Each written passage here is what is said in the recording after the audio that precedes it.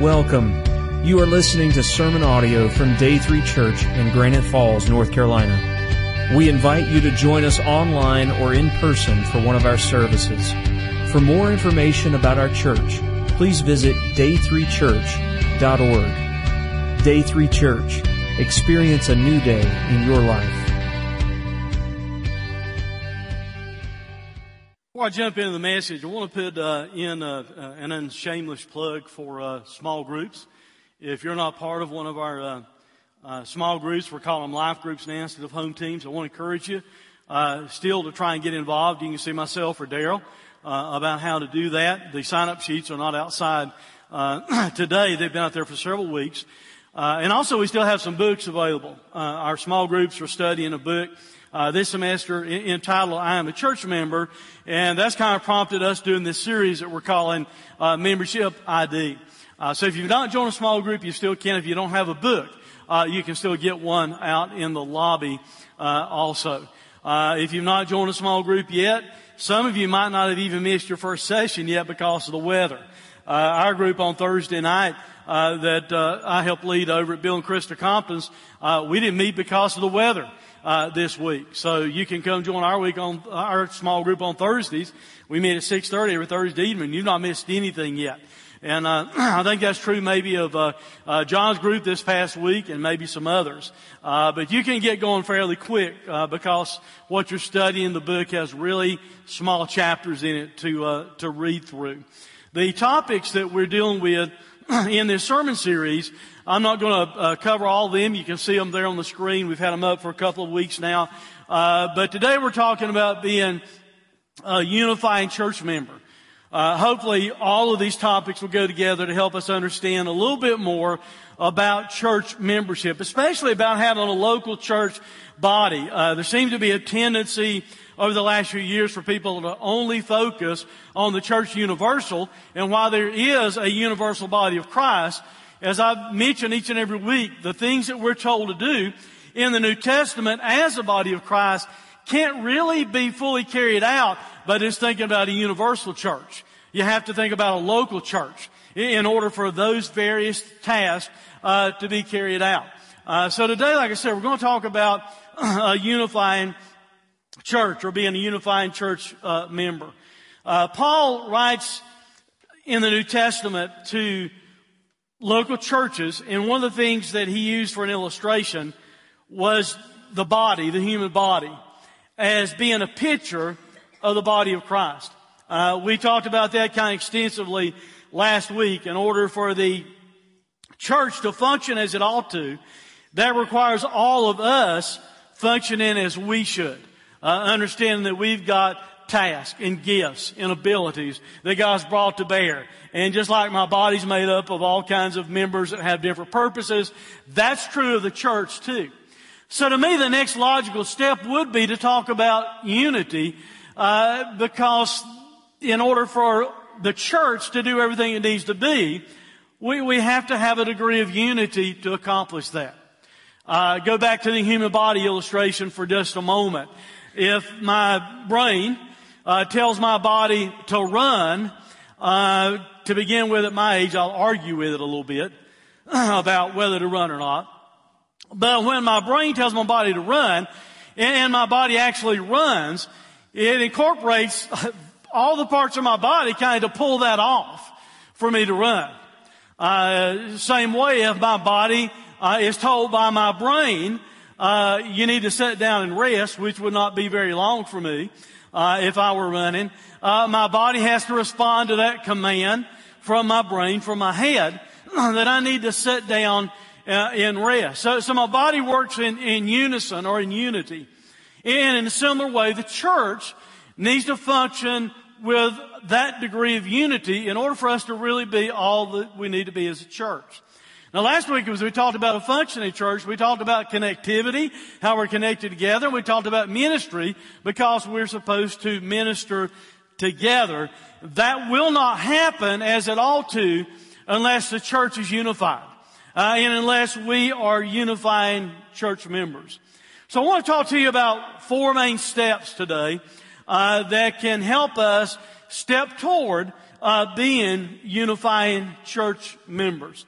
The first step is this: steps of love. We need to take steps of love. Now you see in the parentheses there, I've got the word caring and the word convincing. You'll understand why as we look at the text here in a moment. But in order for us to be unified, we have to love each other. Jesus said this, next slide.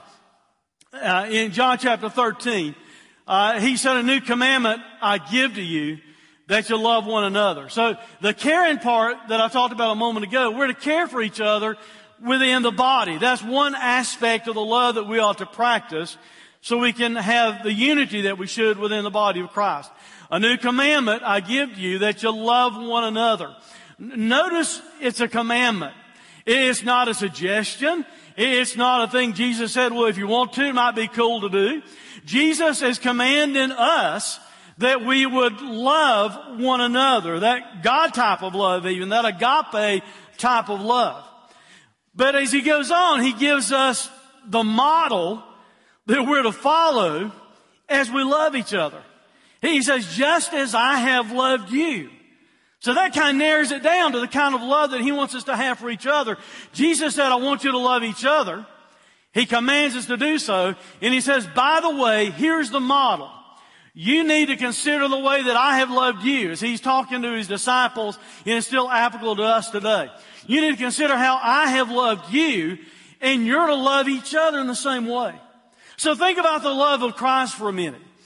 He loved us enough to begin with to do something about it. He left heaven and came into this earth. That's how much He loved us, to take action to prove and show us His love. He loved those original disciples enough to call them to Himself. Him knowing up front they weren't perfect.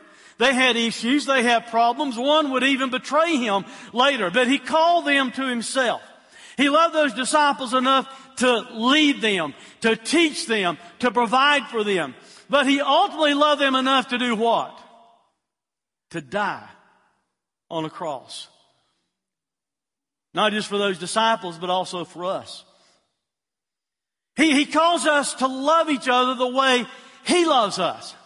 And He sacrificially died in our place, putting us first instead of Himself in order to prove to us how much He loves us. And I think the Bible tells us that we're to love each other in that sacrificial way. In Philippians, Paul wrote these words. He says, do nothing from rivalry or conceit. Let me stop there just for a minute. Think about our world. Think about the culture we live in. How much is done because of rivalry and conceit? Bunch, huh? Regrettably. Sometimes we even let that creep into the church. But he says, do nothing from rivalry or conceit, but in humility, count others more significant than yourselves. Say, let each one of you not look just to his own interest, but also to the interest of others. Have this mind among yourselves, which is yours in Christ Jesus, who though He was in the form of God, did not count equality with God a thing to be grasped, but made Himself nothing, taking on the form of a servant. Now to paraphrase that in a little bit different way, more or less, even though Jesus is God, Jesus did not try to hold on to that pridefully when He was in this world and exercise His right.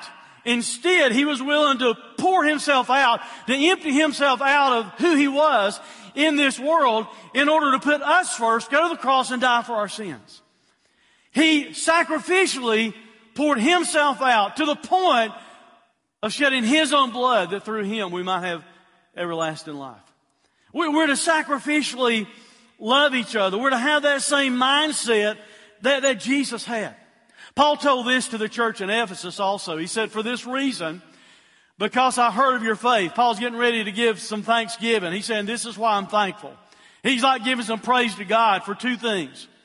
He says, for this reason, because I've heard of your faith in the Lord Jesus and your love toward all the saints. So notice two things that Paul's thankful for there. He's thankful for their faith, but he's also thankful for the love that they had for other believers.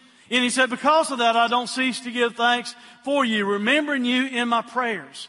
We ought to be thankful for that. We ought to practice that in our own lives. He writes this in Colossians chapter 3, verse 14 and 15. And above all these, put on love. It's as though Paul's telling us to dress ourselves up with love. Put on a garment of love. Put on the attitude of love. Above all these, put on love, which binds everything together in perfect harmony. And let the peace of Christ rule in your hearts, to which indeed you were called in one body, and be thankful. He's stressing the importance of love. How strategic love is. He tells us to put it on. And he said that it binds everything together. Now, in our mind, we might think of a rope kind of binding everything together in the church, but that's not really what Paul was saying. A rope illustration is fine, I guess. But the word for binds here means a joint tied or ligament. So go back to the illustration Paul uses about the church being a body. Our body is held together by ligaments. Different joints and things are held together by ligaments. So use that illustration instead of a rope. Love in the church ought to be like a ligament that holds us together, that provides unity to the church body, just as our ligaments provides unity to different parts of our human bodies. This step of love that we're talking about helps promote and protect unity in the church and the body of Christ, and we need to love and care for each other if we want to have unity. But Jesus goes on in that same verse, and he tells us we're loving each other, and part of the reason why it would bring about unity, we're to love each other as he loved us. But we're also to love each other because it will be convincing to those outside the body. We're to love each other to care for those of us within the body, but the love that we have for each other will be convincing or prove to a lost world around us there's an authenticity to the faith that we say that we have in Jesus. Jesus went on and he said, by this, by what? By the love that we have for each other that he just talked about. By this, all people will know that you are my disciples if. That's conditional. Don't read past that little word if too quickly.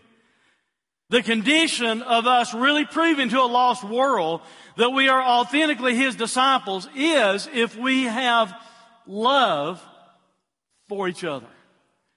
I always thought it was interesting that Jesus did not say to his disciples, it will be by the size Bible that you carry that people will know you belong to me. Or it will be based upon the translation or the version of the Bible that you carry, that people will know that you are my disciples. He didn't tell them based upon the way you dress or based upon the way you cut your hair that people will know that you're my disciples.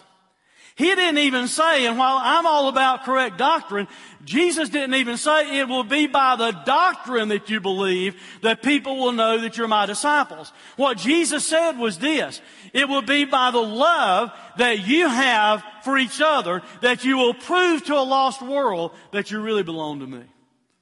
That you are really my disciples.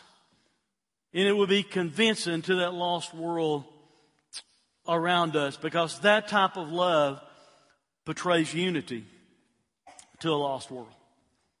Just maybe that's why we have difficulty in this day and time evangelizing and reaching people for the kingdom of God and for Christ and getting people to come to church. Just maybe it's because they've not seen modeled for them the love that Jesus has for us. Just maybe they've not seen us love each other as we should love each other. And instead, regrettably, what happens, they'll see split and splinters and fusses and arguments. You know, I almost got to the point I was gun shy when the Southern Baptist Convention would take place. Especially back when there was a lot of arguing going between the conservatives and the liberals. I view myself as a conservative. At the same time, people need to learn how to act civilly toward each other. Because they would go off to some of the denominational meetings, not just Southern Baptists, but others. And I guarantee you, if there's some kind of splinter, fight, controversy going on, that will be what the news media grabs and puts out for the world to see. They won't put out for the world to see the other good things that's happening behind the scenes. That's why we need to be very guarded of unity. That's why we need to love each other the way we ought to love each other. Because if we fail to do that, all we do is give ammunition to a lost world. Where they'll say, see there, no need for me to go to church. They act like everybody else. So the first step of us being unifying church members is to recognize we need to take steps of love. It's vitally important to unity that we take steps of love. Second thing today, steps of responsibility. Steps of responsibility. And in that little parenthetical statement, I put walking worthy, because here's what Paul writes in Ephesians 4. I therefore, a prisoner of the Lord, urge you to walk in a manner worthy of the calling to which you've been called. With all humility and gentleness, with patience, bearing with one another in love, eager to maintain the unity of the Spirit in the bond of peace. Paul is telling us there that we need to consider whether or not we're walking worthy of the manner we've been called to walk as Christians. To give you a visual image of that, maybe it's like you take a set of scales or balances. And on one side of the balances, on the scales, you put the way you are currently walking, the way you are walking in your Christian life. On the other side of the scales, you put maybe the life of Jesus. Or you put the calling that you know He's called you to, the way you know He wants you to live your life. I'll say that sometimes, and people will say, well, I just wish I knew what Jesus wanted me to do and how He wanted me to live my life. Hey, here is a pretty good place to start. Because He wrote this to you and to me for a reason. But if we'll put it in the balances and consider, does my walk balance out with the calling that He's called me to? You know, most of us are probably going to think, no, it doesn't balance like it needs to. And that just means we've got stuff we need to work on. Like loving each other better, like trying to be the best example of the body of Christ we can be, like trying to walk like Jesus wants us to walk. What does that walk look like? Well, he tells us in the rest of those verses there in Ephesians. He told us to walk with humility, with all humility. That's kind of the opposite of pride. What we tend to do in the flesh a lot of times, we get tied up in our pride and we want to walk and relate to other people based upon pride, when instead we're called to having this humiliation of our mind. We're called to humble ourselves toward others instead of be prideful toward others. He tells us we need to walk with gentleness, and that word for gentleness means mildness. And instead of us being harsh with someone, we need to learn how to relate to other believers, especially with gentleness or with mildness. He tells us we need to do this. We need to be walking with patience. The word that he used for patience talks about forbearance, and it talks about long suffering. You might put it like this: we're to have a long fuse instead of a short fuse. Does that bother anybody? Am I the only one that has that problem? I mean, regrettably, I find myself with a short fuse a lot of times. I mean, one, you don't need to get any sparks near. Because it won't take very long for it to burn, blow up. But that's not what he calls us to. He calls us to have a long fuse, to be long-suffering, to be patient with people, to have a long or enduring temper toward others. He tells us to walk in enduring love, bearing with one another in love. Bearing one another means to literally hold yourself up against. That's difficult sometimes. If someone's hurt us or upset us or disappointed us, a lot of times we act like we don't even want to be around that person. But that's the opposite of what the Holy Spirit tells us. That's the opposite of what the Bible tells us. Because we're part of the same body, we're to be able to hold ourselves up against that person in love. And the word means in a fixed position of agape love. Our attitude ought to be, I'm going to love no matter what. I'm going to be in a fixed position of love toward that other person, no matter what it might be that they've done.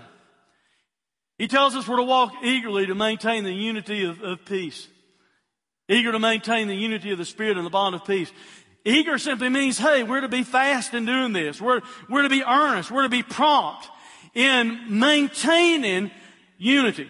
The word for maintain means to guard, like a watchman on the wall.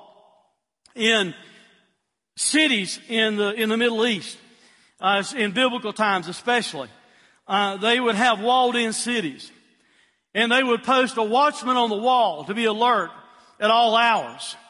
And that watchman on the wall, his task was to be upon the top of the wall, looking out over the horizon. And if he sees an approaching army or some type of danger coming, he would sound an alarm or alert to the rest of the people in the city so they would understand that there's a danger there. So bear that in mind in what Paul's telling us to do here. We're to be maintaining or guarding or watching like a watchman on the wall, anything, looking for anything that can disrupt the unity that we ought to have with each other. The unity that we ought to have as the body of Christ. That word for unity of the Spirit could even be translated oneness of breath. That's kind of a really intimate type of illustration of the oneness of Christ's Spirit. We're to maintain it and do so in the bond of peace. In is a fixed position word that we saw a moment ago. Bond is the exact same word that we saw earlier talking about ligaments. And peace means to join together what was separate. So you look at that ligament word study that we've already referred to a moment ago. It was talking about love being a ligament that holds unity together, and that's true. But we also need the ligament of peace within the body. If we're going to have unity with each other, we need to put a prime on peace and understand how much we need to practice love and how much we need to practice peace within the body with speed, as earnest as we can. We need to be maintaining, watching, and guarding the unity of peace within the body of Christ. Third step is this: steps of protection. Steps of protection. Avoiding gossip and strife. It ought to be a very logical thing if we're talking about having unity, maintaining unity, guarding unity. It ought to be really logical for us that if we're going to have the unity in a church that God desires for us to have, that we need to avoid things like gossip and strife. Because if we're all the time talking about people behind their backs, all the time being negative and critical, that doesn't lay the groundwork for the kind of unity that God desires in the body of Christ, that God desires within the church. We need to be on guard against those types of things, because those things will absolutely destroy unity. That's why I called it steps of protection. I tried to find it this week in the Bible, and I could not find any place in the Bible to where gossip and slander is presented in a positive light. Can you? I couldn't think of any. I tried using the computer, concordance, and everything else. Could never find anything that showed gossip and slander being in a positive light. I can find it in a really, really, really negative light. Look what Paul wrote in Romans chapter 1. By the way, in Romans chapter 1, just to remind you, Paul's kind of summing up the reason the human race is in the mess we're in. The reason why, that even though we knew God, we wanted to reject the knowledge of God, and it led to all these other negative things taking place in the world and the human race. He says, and since they did not see fit to acknowledge God, God gave them up to a debased mind to do what ought not to be done. Now, you can park a whole lot of stuff underneath there, but that's not what we're talking about today. They were filled with all manner of unrighteousness, evil, covetousness, malice. They were full of envy, murder, deceit, maliciousness. That doesn't sound like a very good list so far, does it? Look what he said in with that list. They are gossips, slanderers, haters of God, insolent, haughty, boastful, inventors of evil, disobedient to parents, foolish, faithless, heartless, ruthless. Though they know God's decree that those who practice such things deserve to die, they not only do them, but give approval to those who practice those things. And that's a pretty bad list. And in the middle of it, I want you really to pay attention that in the middle of it, there are a couple things parked that we might not think are that bad. We might tend to turn gossip into a little bit of a white sin, or not too serious sin, or slander. We don't think of it in terms of things like murder and haters of God and all the other things that he said in that list.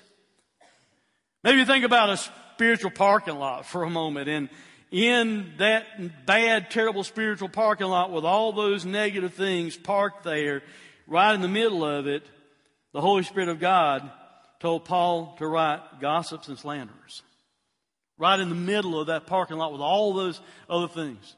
Parked right beside all those other very, very negative actions. They're parked right there.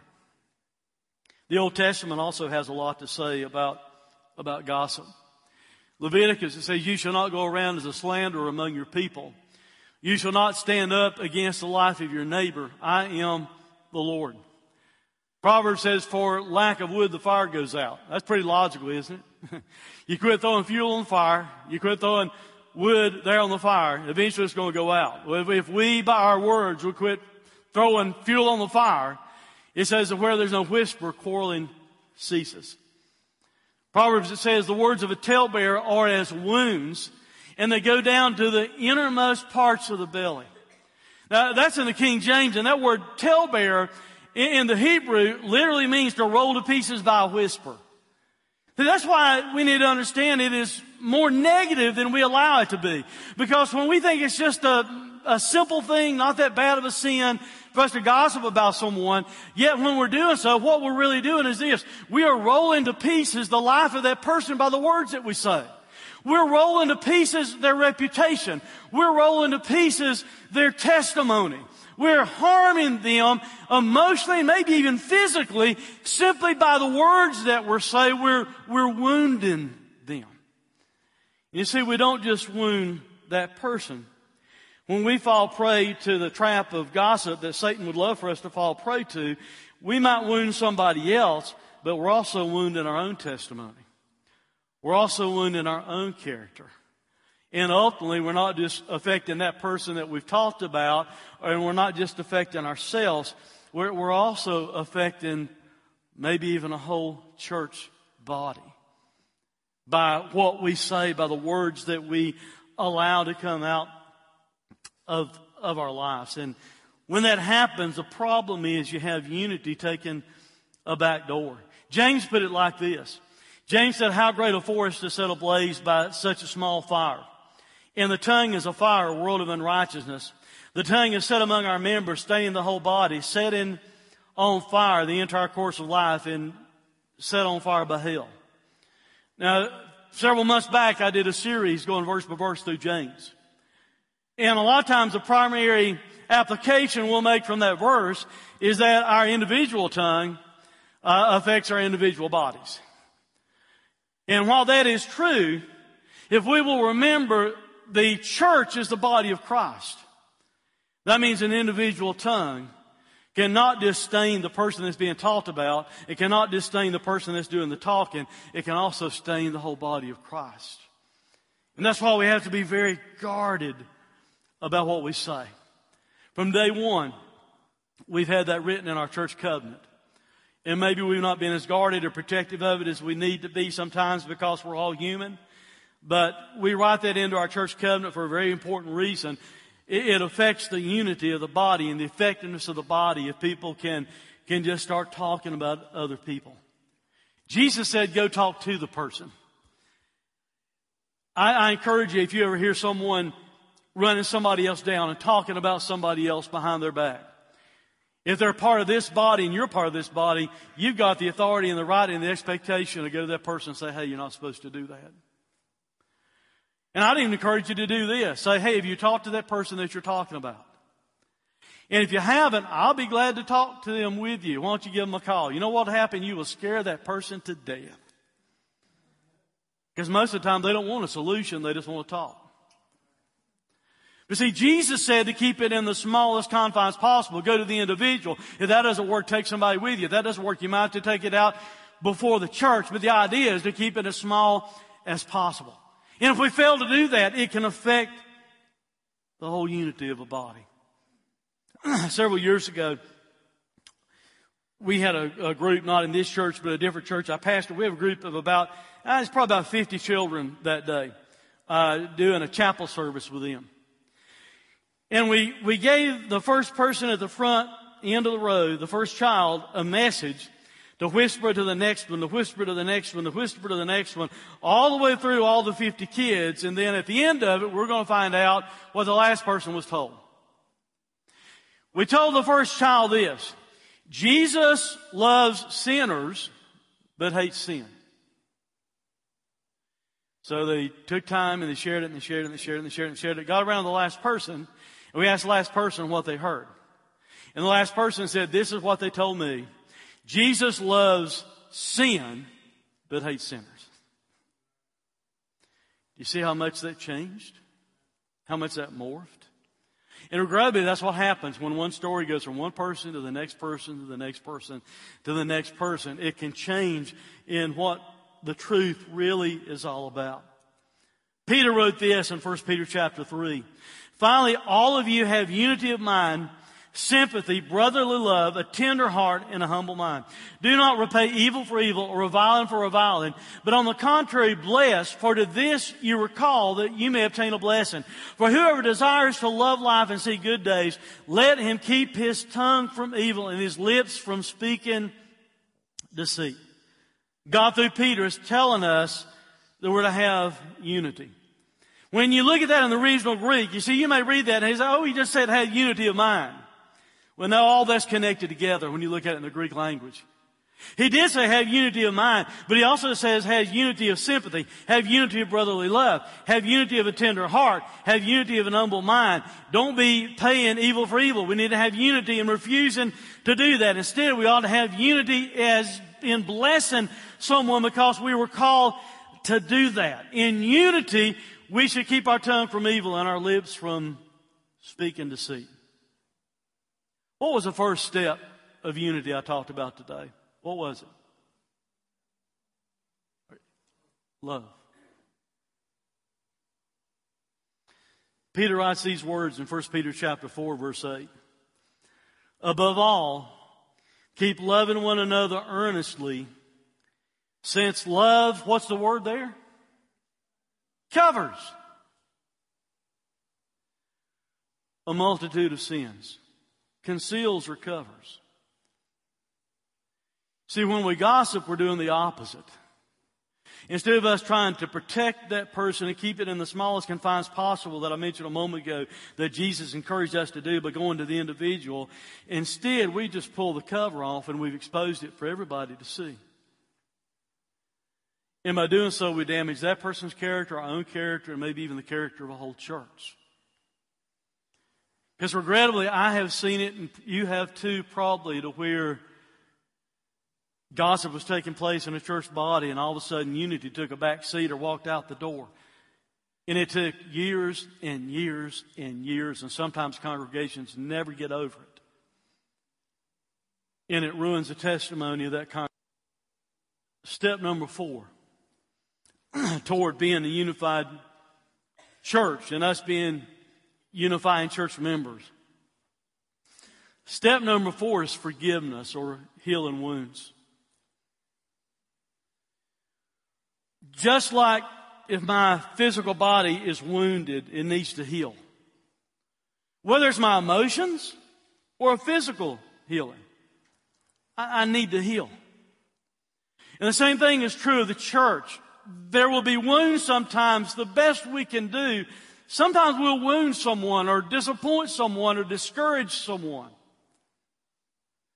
I want to remind you of something. The church is made up of imperfect people. Amen? None of us are perfect. I've honestly had pastors contact me in the past and say, do you know of a really, really good church, like a perfect church, and that's looking for a pastor? And if you do, would you mind recommending me there? And I've actually told some before, no, and it kind of sets them back a little bit, and they'll say, well, why not? And I say, if it's a perfect church, if you go there, it won't be perfect anymore. The truth of the matter is, there's no such thing as a perfect church, or a perfect pastor, or anything else like that. We're human beings. We will mess up loving each other like we ought to sometimes. We'll mess up walking worthy of the calling that Christ has given us sometimes. We'll mess up in the area of gossip sometimes. And because the church body is made up of imperfect people, we must have steps of forgiveness in a church body. Because if we do not have forgiveness, it will be impossible to have unity. Unless people are willing to forgive each other. Paul writes these words in Colossians chapter 3. Put on then, once again, he's like telling us how we ought to dress up spiritually. As God's chosen ones, holy and beloved, put on compassion, kindness, humility, meekness, and patience. Bearing with one another. All this sounds similar to what he said somewhere else. Sounds like he had to remind the church of that often, didn't it?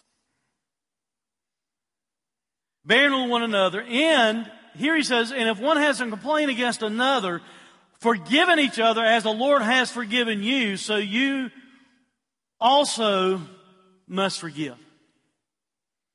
Now, Paul tells us to put on, once again, several needful things. Put on compassion, kindness, humility, meekness, patience, bearing with one another. And then he has the audacity to tell us to forgive each other. The word for forgiving or forgiven that's found in that verse means to grant as a favor, gratuitously, in kindness, to pardon, to rescue, to deliver. The root word is built on means graciousness and cheerfulness. In other words, I think we get the idea of forgiveness wrong. You need to focus upon what this word really means. A lot of people refuse to forgive, and they hold on to hurt in their life and bitterness in their life over what someone else has done, because they think if they forgive that person, it's as though the person didn't do anything wrong. Well, no, that's not the case at all. What you are doing when you extend forgiveness to someone, you're doing the same thing that God did for you because of Christ. God extends grace to you. God grants favor to you. You didn't deserve it. I didn't deserve it. We're all sinners. We all fall short of God's glory. All we are doing when we offer forgiveness to somebody is to offer grace to them, favor to them, kindness to them that God did for us because of Jesus. Just like God pardoned us, God rescued us. We're trying to pardon someone else. We're wanting to restore the rift. We're wanting to get ourselves and the other person beyond whatever it was that happened. Not let it seethe in your life like a seed of bitterness. We're trying to deliver that person. We're trying to extend graciousness to them so there can be cheerfulness in the relationship or in that situation instead of bitterness. Forgiveness is not you acting like the person did not do anything wrong. Forgiveness for us as Christians, I think, maybe is more about us setting ourselves free than it is setting the other person free.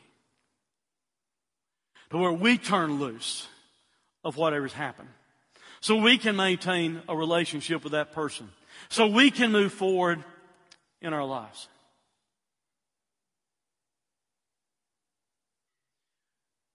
Last year, I was attending a funeral at a church that I used to pastor. Now, be guessing, trying to figure out which one. I've pastored several churches, okay? But that church had a reputation of being difficult, as the one before it and the one before that and the one before that. Seemed like that's the path God had me on. I don't know. And I had some feelings.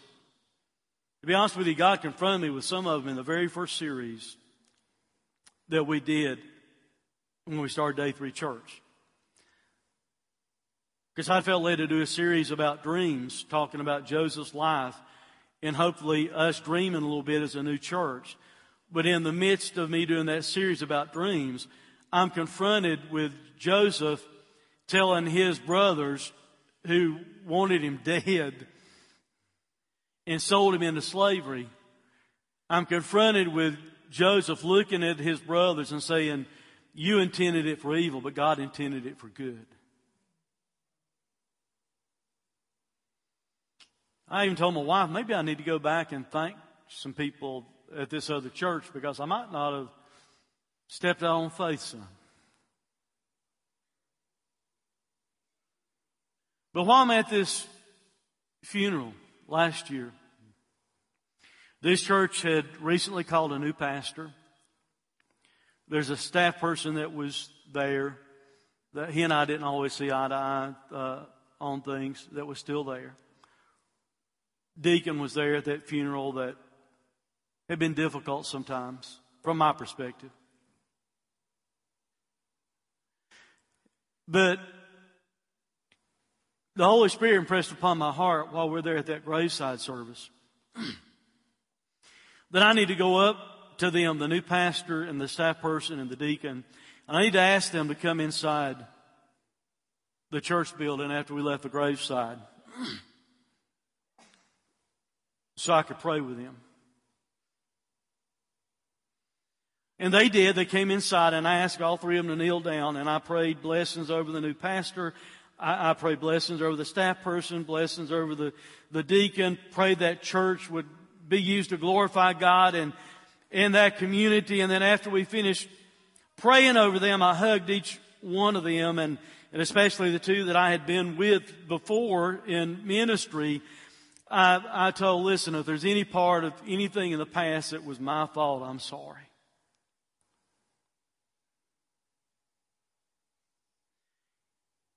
And I left with cheerfulness. So much so I had to call a couple of you and kind of let you know that it happened. Now, the reason I'm telling that story is really two reasons. To let you know, hey, just because I'm a preacher up here, I deal with the same stinking emotions that you deal with. And I can harbor bitterness or something in my heart just like somebody else can. And even though in my mind I think I'd forgiven those people, I still needed to have taken that step to actually let them know. And when I did, I had peace. I had cheerfulness. There may be someone you need to do that with. It could be someone in this church body that you need to do that with. It might be a family member. It might be somebody that you work with. But there may be somebody that you need to go to and say, hey, I've harbored these feelings against you because you did this. And I needed to let you know and let you know I forgave you. Or you may need to go to someone and ask them to forgive you because you recognize there's some things there that you have done yourself that you need to ask for forgiveness. Paul wrote something very similar that he wrote to the church at Colossia in Ephesians chapter 4. And he says this, let all bitterness and wrath and anger and clamor and slander be put away from you. In other words, don't hold on to those things, along with all malice. Be kind to one another, tenderhearted, forgiving one another. Notice this, here's the kicker. As God in Christ forgave you. Now, most of you that have been here a while have heard me use that scripture in the past.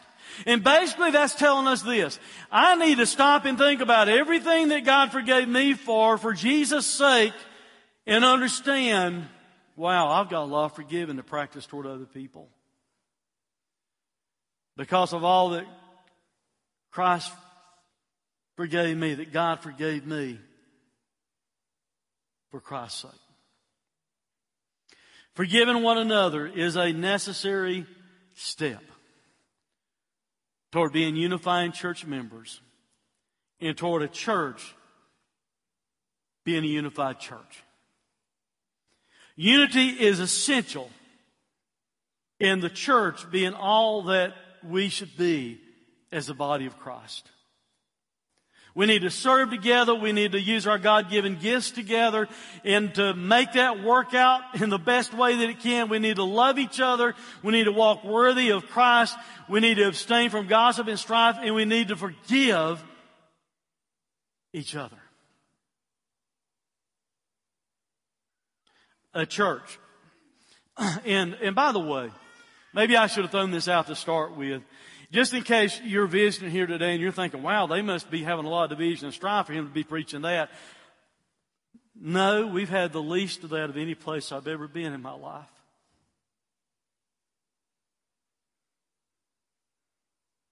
So that's not why I'm preaching. I'm preaching because it's stuff we need to be reminded of. The church needs to be reminded of. Believers need to be reminded of. But having said that, a church that is filled with hatred and controversy and strife and gossip and division, a church that is not unified, is not an attractive church to a lost world. That's why we need to strive for unity.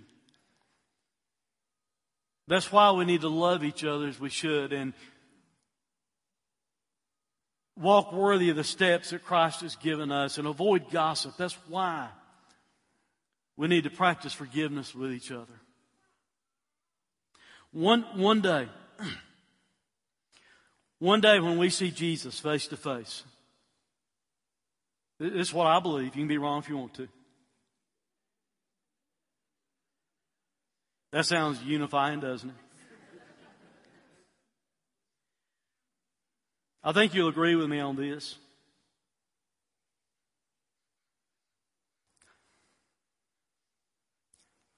I think when I see Jesus face to face, I will see the most beautiful body that's ever existed.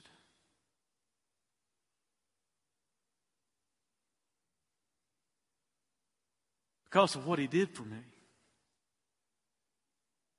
Do you agree with that? Don't you think Jesus is going to be extremely beautiful when you see Him? Listen, I think His body, the church, this church and any church, the church needs to be that beautiful to a lost and dying world. Let's pray.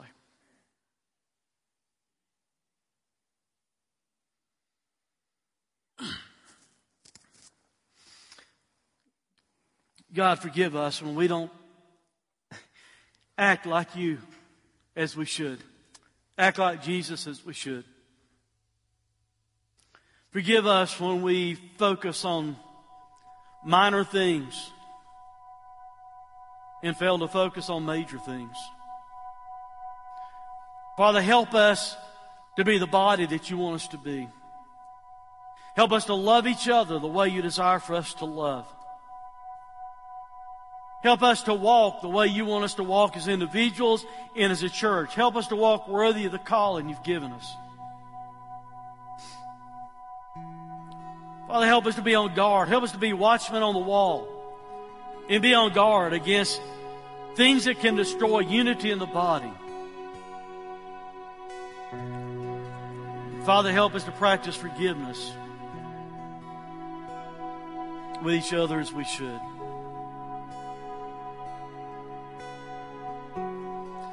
Lord, if there's someone in this place this morning that's never ever trusted Christ as Savior,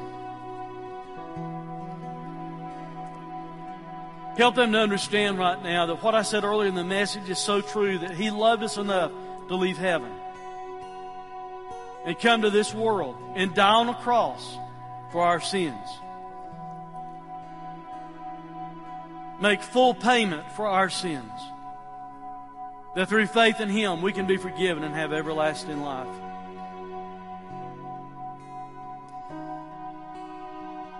Help those of us that already know Christ to make whatever decisions right now we need to make. To be more of the church body You want us to be. If we need to love more, if we need to walk better, if we need to avoid gossip and strife, if we need to practice forgiveness, Father, help us to commit to that so we can be all that You want us to be. In Christ's name we pray. Amen. Inside the updates, the bulletin,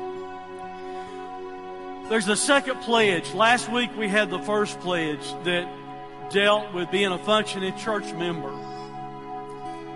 If you have the book, the pledge is also at the end of each chapter. So you'll have a copy of it to look at. If you don't have a copy of the book, we still have some available. You can get after the service. But I want you to consider during this invitation if God might not desire for you to sign the pledge about unity. And then sometime before you leave the service today, we have 2 pedestals on the back wall. And just walk up and drop that in the pedestal. If you don't know Christ as your Savior, why not believe in Him today? Why not trust in Him? Give Him your life today. And for the rest of us that do, maybe you need to come and say, God, help me to love better. God, help me to walk better. Help me to guard against gossip. God, help me to forgive like I ought to. And I also want to encourage you during this invitation to think about anybody that you need to practice forgiveness toward. They may not even know it. But you know in your own heart that there's somebody that you need to forgive. Or there's somebody that you need to go and ask forgiveness of.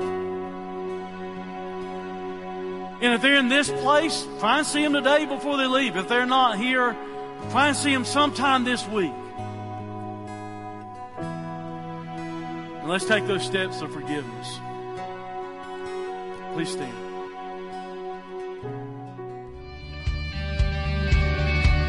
Thanks for listening to this sermon audio production from Day 3 Church.